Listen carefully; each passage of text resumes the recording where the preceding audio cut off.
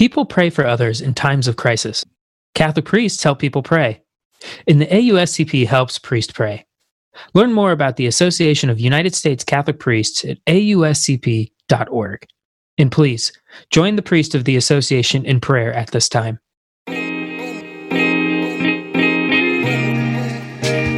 Hello, and welcome to Jesuitical, a podcast by the young, hip, and lay editors of America Media. That lay part means we aren't Jesuits, but we work with them.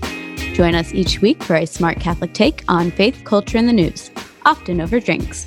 I'm Ashley McKinless, and I am joined by Zach Davis. Hello, Jesuitical world, coming at you from my roommate's abandoned bedroom to your living room. Glad you're staying safe and at home. Yep, haven't left home in a long time, so still, I think I'm driving my roommates and my wife insane, but I'm feeling good today. I don't have roommates, so I'm only driving myself insane.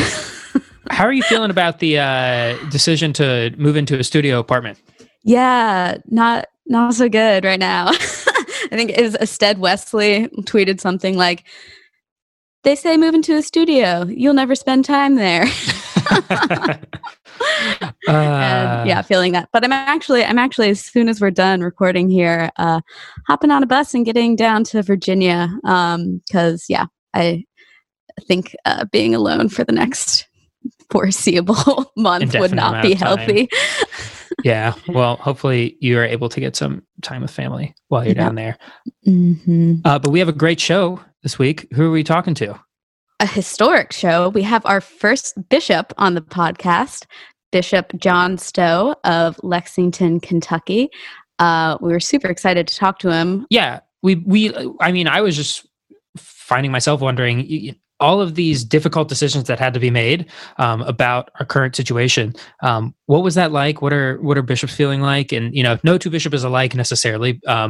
But Bishop Stowe gave us some really great insights into his life, his decision-making, his diocese, and where he is finding hope in all of this. Yeah.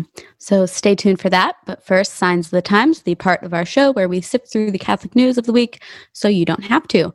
What's our first story, Zach? Kathleen McChesney, a former FBI executive assistant and the first person that led the U.S. Bishop's Office of Child and Youth Protection, is receiving the 2020 Laetare Medal from the University of Notre Dame. Yeah, and this is considered by many the nation's most prestigious Catholic award. Previous recipients include Dorothy Day, JFK, Joe Biden, and John Boehner, and previous Jesuitical guests like Sister Norma Pimentel and Sister Helen Prejean. Yeah, so joining a hallowed list of past recipients. So Kathleen McChesney was hired by the U.S. bishops in 2002 to lead the Child and Youth Protection Office and help the church apply abuse prevention policies right after the first wave of the sex abuse scandal broke. Right, and she stepped away from that position in 2004 and rather presciently noted that the sex abuse crisis was far from over, which, of course, in the summer of 2018, we learned in a big way. Yeah, and Kathleen McChesney's actually written for America several times. In 2015, she called for the full release of the names of clergy abusers, which obviously became an important reform in the wake of 2018. And most recently, she's praised ProPublica's new database that's cataloging these names and the dioceses and religious orders that still haven't released them. Yeah, and it's really important, I think, for the church to highlight the work of people like Kathleen McChesney. She has really emphasized throughout the abuse crisis the need to listen to victims and survivors and to have professional, independent investigations of abuse, which, is an ongoing need in the church. Yeah, so our church owes Kathleen a great deal of gratitude, and so it's exciting to see her honored and celebrated. What's our next story, Ashley? Pittsburgh Catholic, the official weekly newspaper of the Diocese of Pittsburgh, last week terminated all of its employees after over 175 years of publishing. So this is really hard news for that diocese.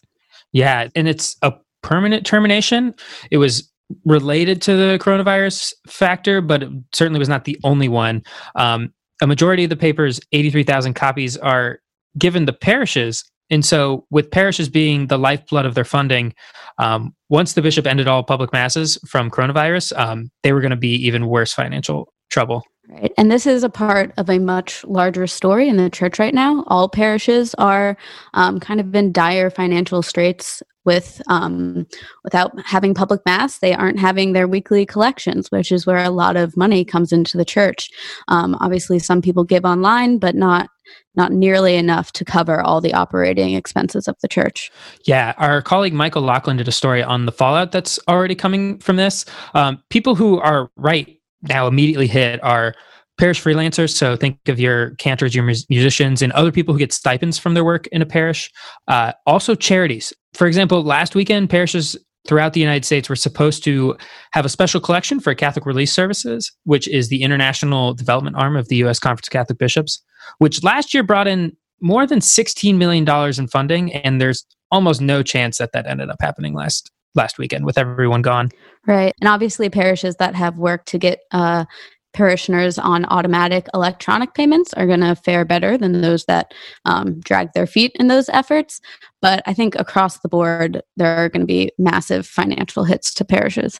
Yeah. And I'm already seeing it just sort of in my own feeds. That parishes are, if they didn't have automatic electronic payments set up, they are really pushing them hard now. And there's a real human cost to this. I think people became a little cynical about sort of where money was going to church and where it was getting doled out, especially after the various crises in 2018 and 2019.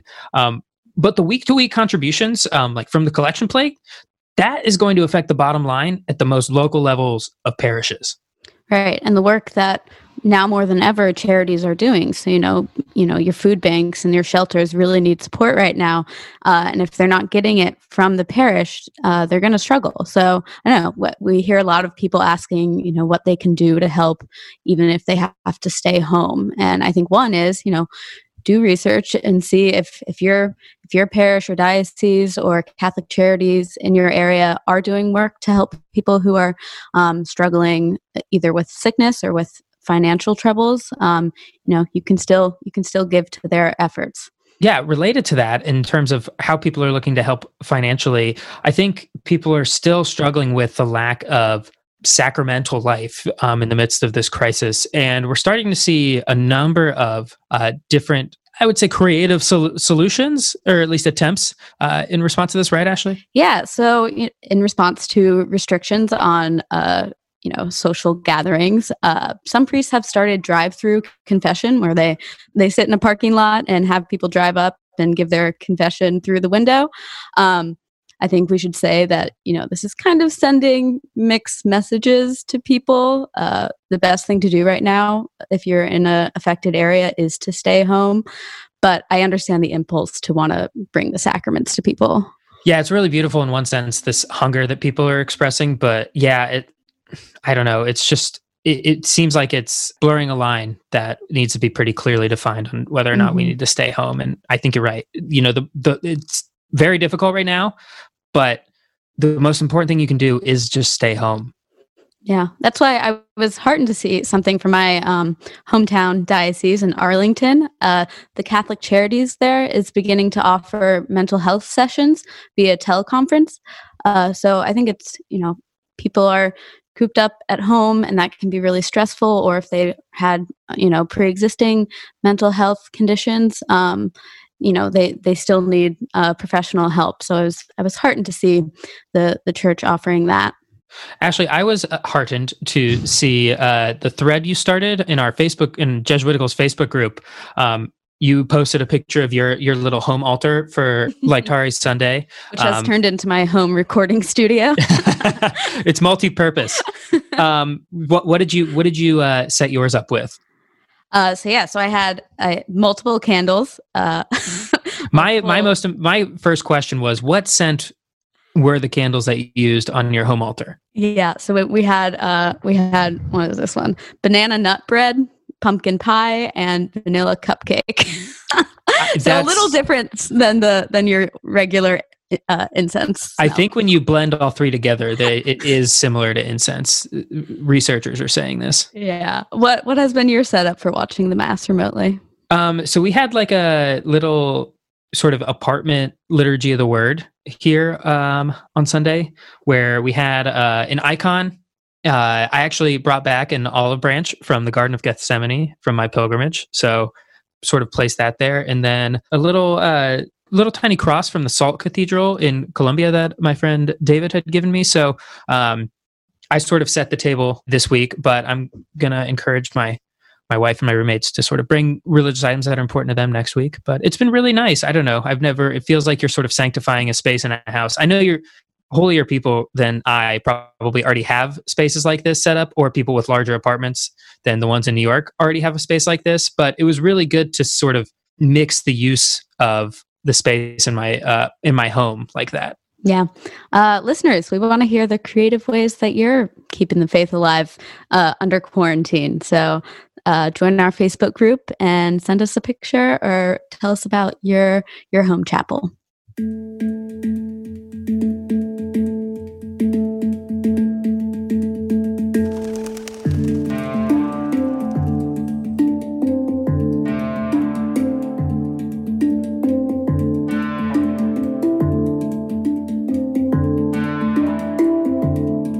Joining us from the Diocese of Lexington in Kentucky is Bishop John Stowe.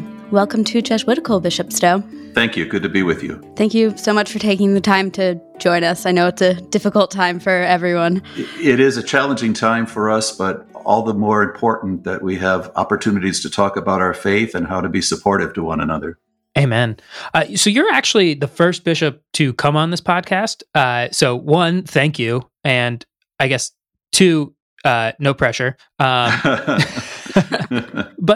maybe just if we could get a couple basics out of the way. I'm wondering if you could describe a typical day for you. You know, I get asked that question quite a bit, and I don't know that there is a typical day. The common features of the day are certainly making time for prayer, celebrating the Mass. Almost every day has several hours of administrative responsibilities. It's not a good day if I don't have opportunities for pastoral interaction with people. It's a really good day when I have an opportunity to teach or to preach or to visit the homebound or the sick or the homeless. But there's no 2 days that are alike, really. So there's quite a bit of management and administrative work in addition to the pastoral work. It is, and I certainly don't have to do that alone. I have a very capable staff that helps me, but somebody has to set the direction and provide that guidance, which I'm happy to do. But I'm even happier when I'm able to really follow the example of Pope Francis and be among the people getting the smell of the sheep. So I imagine both the pastoral work and the management work got a lot more intense in the last few weeks with the coronavirus. Can you tell us the point when you realized that this pandemic was going to be so serious and was going to have real impacts on our church? Well, certainly watching it from Italy and seeing what was happening there was already scary, and it didn't seem possible that we would be spared. And then just seeing the numbers that were taking place there and the response of the church, when I saw that in Padua in Italy, they weren't able to have Mass on Ash Wednesday, I just thought, I can't imagine that happening. And then here we are in the same situation, not too much afterwards. No Mass on Ash Wednesday is one thing, and then no Mass on Easter's. Exactly. That's even more unimaginable. At what point did you realize it was going to require something that large? Well, when the governor asked churches to suspend their services, I was hoping that we could do a more modified approach to it and simply lift the obligation for the faithful to attend Mass and actively encourage those who are over 60 years of age or those whose health is compromised in any way to stay away for the common good, for the good of everyone else. But even that is not enough as we understand more and more about how this virus is spreading and how much we can put each other at risk. Yeah, I imagine that is a really difficult decision to make. And I'm wondering, who did you consult when you were deciding to cancel public masses? Were you talking to government officials, public health officials, your flock? Yes, as well as the other bishops in the Commonwealth of Kentucky and the Kentucky Council of Churches, so the leadership of a number of different denominations. We had a conference call actually with the governor, and the state health commissioner, who is talking to us about what the risks are of having public gatherings and really encouraging us to do everything we could to promote social distancing and to alleviate the possibilities of spreading the disease further. And once you realized that you were going to suspend masses in the diocese, can you walk us through how that made you feel? There was a real emptiness to it. There was a real sense of a heavy weight on my shoulders because I'm depriving all of the people of God in this diocese of access to the sacraments, which I preach day in and day out is so vital to our life as Catholics, so vital to our life as Christians. So there was a real sense of burden, but I did also have to say I felt at peace that it was the right thing to do, and that sometimes even our religious practices have to be sacrificed for the common good, which is really a way of enacting our Christian faith. How did the people in your diocese respond to the decision? Was there any pushback? There certainly was pushback, but even before we did it, I was encouraged by many people in the healthcare professions, especially epidemiologists that are members of our church, to do more than just lift the obligation to attend Mass, to really cancel Masses so that the vulnerable would not find themselves there and that we wouldn't be spreading the virus. But there were those who felt it was giving in to secularism, felt that it was abandoning the faith when we need it the most.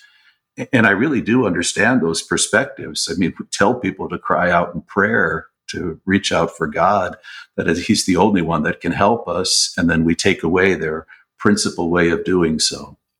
So what do you say to those people when they feel that way?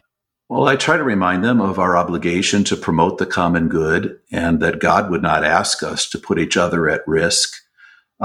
We are blessed to live at a time with so much technology and so many ways of communicating. And even though we in the church are in the front lines of telling people that electronic communication and virtual communication is not the same as face-to-face encounters, now we're glad we have that virtual communication and opportunities to reach out in other ways. So I streamed a Mass this past Sunday and will continue to do so every Sunday. I met with our Presbyteral Council yesterday and we discussed together ways to use this opportunity to help people really appreciate the Mass more through its absence and by watching it. And maybe as families can gather around the computer screen and watch Mass together and talk about it in the family and use it as an occasion to grow in the faith. I've certainly felt and heard from other people, including our listeners, like I had taken the Mass for granted before. I did watch it on my computer screen last Sunday, and I was glad I had it, but it wasn't the same. So I do think one maybe ray of light among many shadows is, people do have a new appreciation for going to Mass. Besides live streaming Masses, have you seen any creative responses from pastors or lay leaders to try to keep people involved with the church when they can't come to Mass on Sunday? Well, in addition to the Masses, there are lots of inspirational messages, little homilies or short sermons being put out on YouTube and other formats for social media. I know some of our churches have experimented with drive-through approaches to the sacraments, but even that is being discouraged because we're trying to keep people from gathering altogether. And if the safest place to be is at home, then we don't even want to encourage them to come out in their cars. I hadn't thought about that because, there are not only drive-through confessions, but there are also, I've seen priests sort of driving the Blessed Sacrament through neighborhoods and everything. And it's such a tough thing because there is this beautiful desire for sacrament, for encounter, but it also, I don't know, as you said, it feels like it's putting people maybe at risk, or at least we're sort of seeing where the line is in a way where we shouldn't be right now. And I think we're all learning at this time. We're all trying to make the most creative and the best responses we can, but there's no directives. There's no outline that we can look at for how do we do this. Everybody makes comparisons to the so-called Spanish flu of 1918. None of us were around to see how that was handled then and what mistakes we can avoid.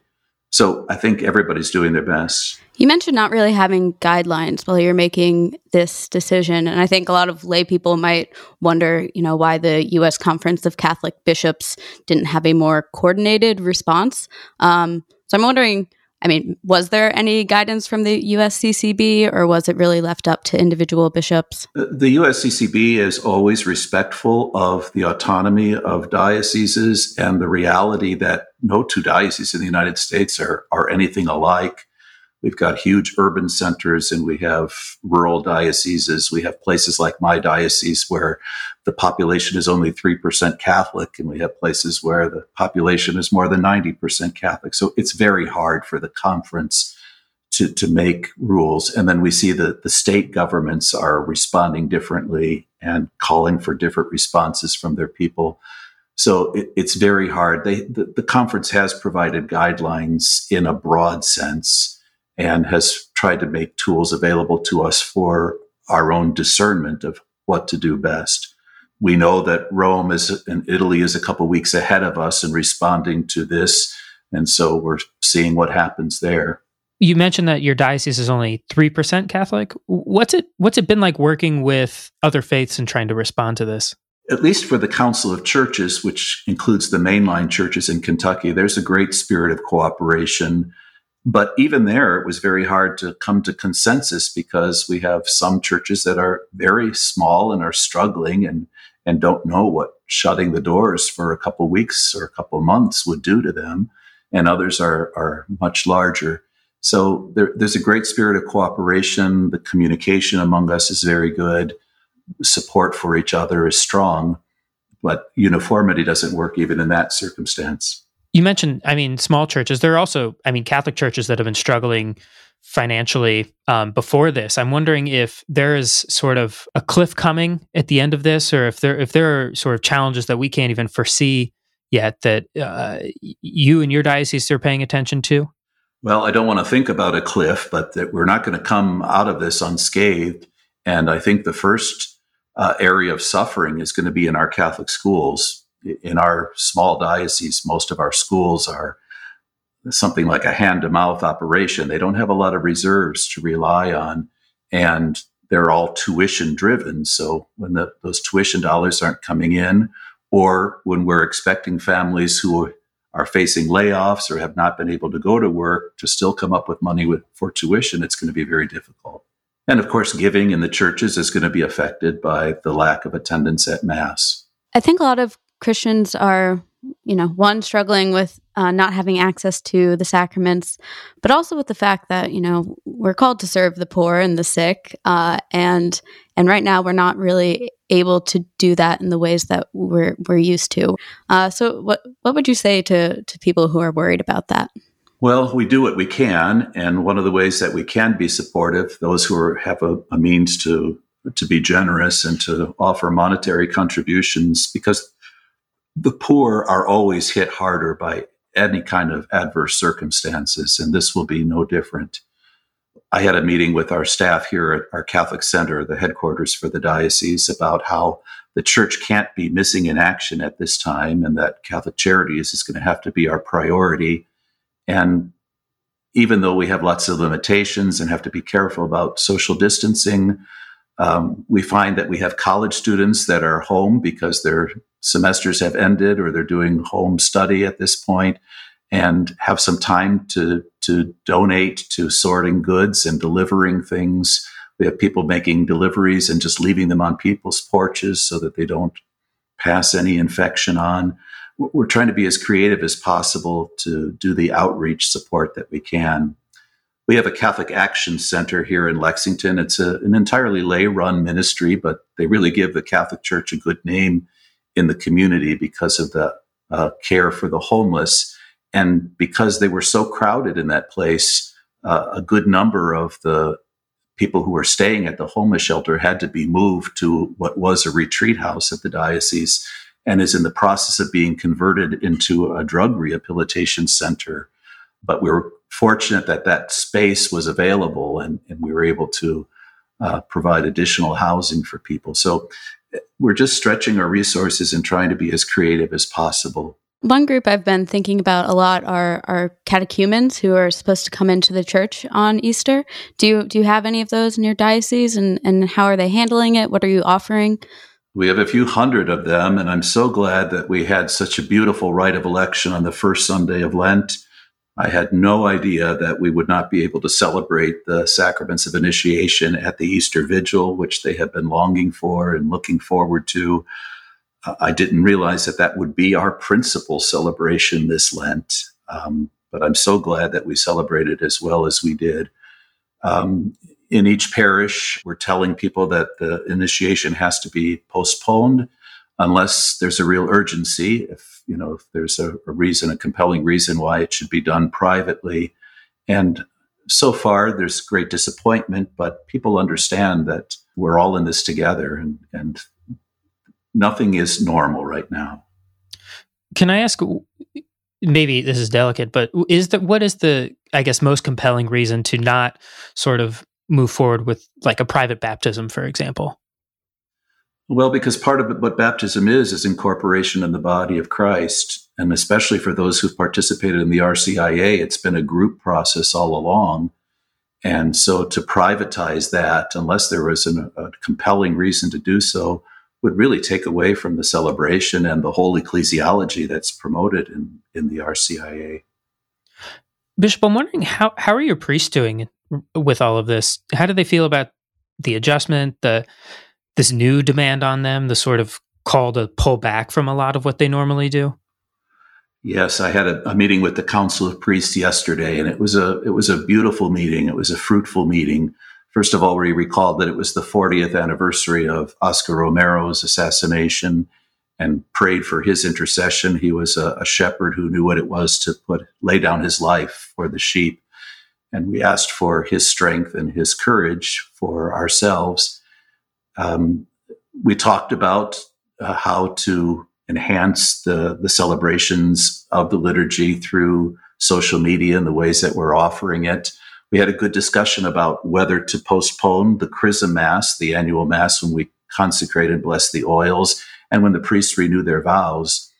And despite some with a strong preference to postpone it so that we could actually physically celebrate it together, the decision was ultimately made that no, we can all participate in it online, and the prayers for the blessing of the oil of the sick may be a powerful words and a powerful gesture at this time when healing is so needed.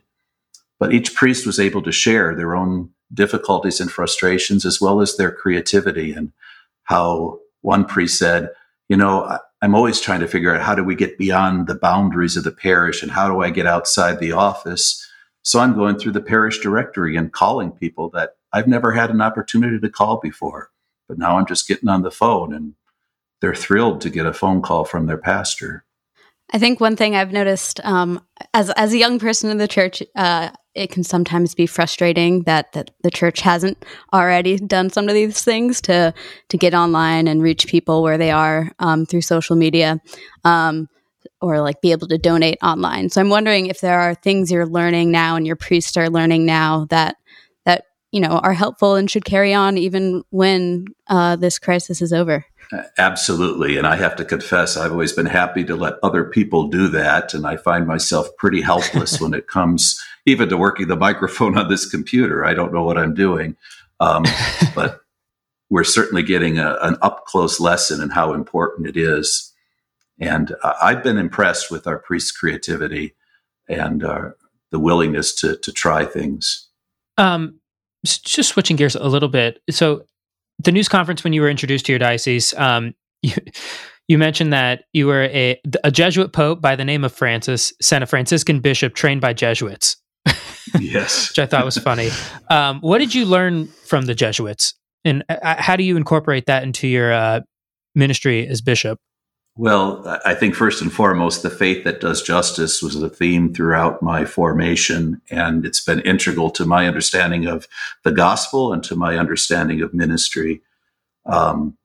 Concern for the outcast, concern for those in need, and it's completely compatible with my Franciscan spirituality, so there was never a conflict there.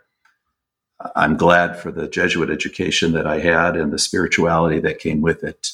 You didn't have to say that just because this is the podcast called Jesuitical, but we appreciate it nonetheless.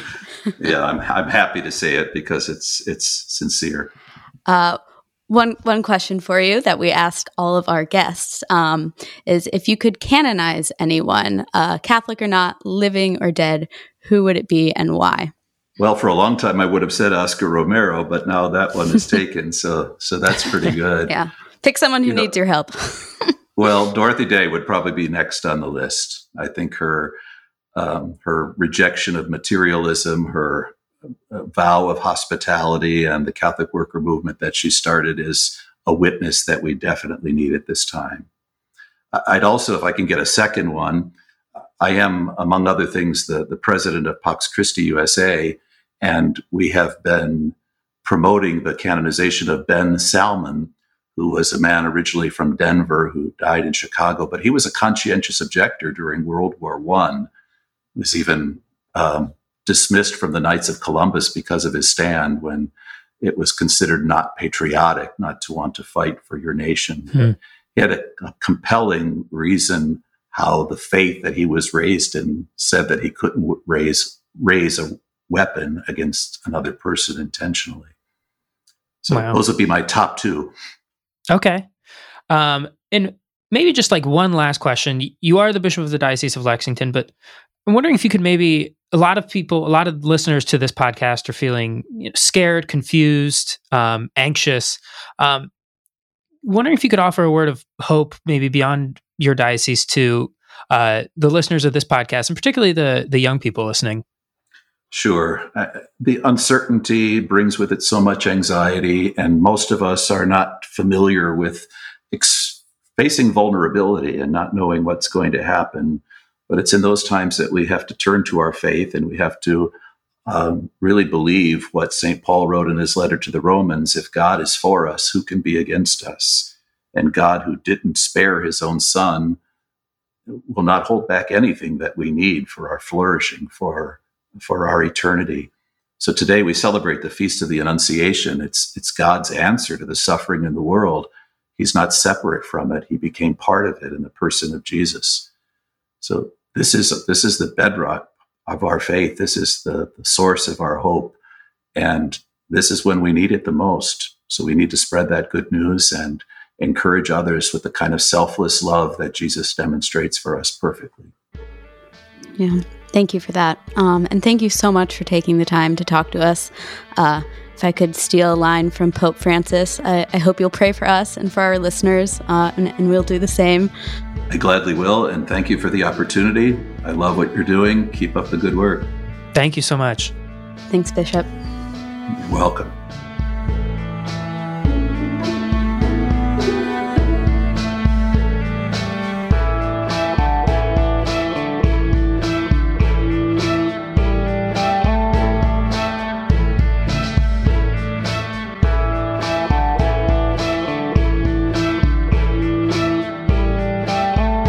All right, now it's time for some housekeeping. First, we want to thank some new patrons. Elizabeth Bates, Liz McGallans, and Thomas Hirschlein have started supporting the show through Patreon. So thank you, guys. Yeah, thank you so much. Again, especially as times get tougher, the support means so much, and it's going to help us keep the show going for years to come. Just also wanted to point listeners towards some resources available on America's website. Just this week, we published a list of every Jesuit parish that's live streaming their masses. So you can find that and more at americamagazine.org/coronavirus. Again, we can't do this without you, and we are committed to you, to walking with you in this uncertain time that can feel fearful or anxious. We'll be walking right next to you. So thank you. All right. Now it's time for Consolations and Desolations, the part of our show where we talk about where we found God this week and where it was harder to find God. What do you have, Zach? I'm not totally sure where it is yet. I found myself, depending on the day or moment, even like I feel a little bit overwhelmed when I read some of the stories that are coming out about people suffering, and it's only going to get harder. And my heart is on the edge between pity and compassion and sort of expansive. And if it tilts in the other direction, it's just sort of like utter despair and like fear and confusion.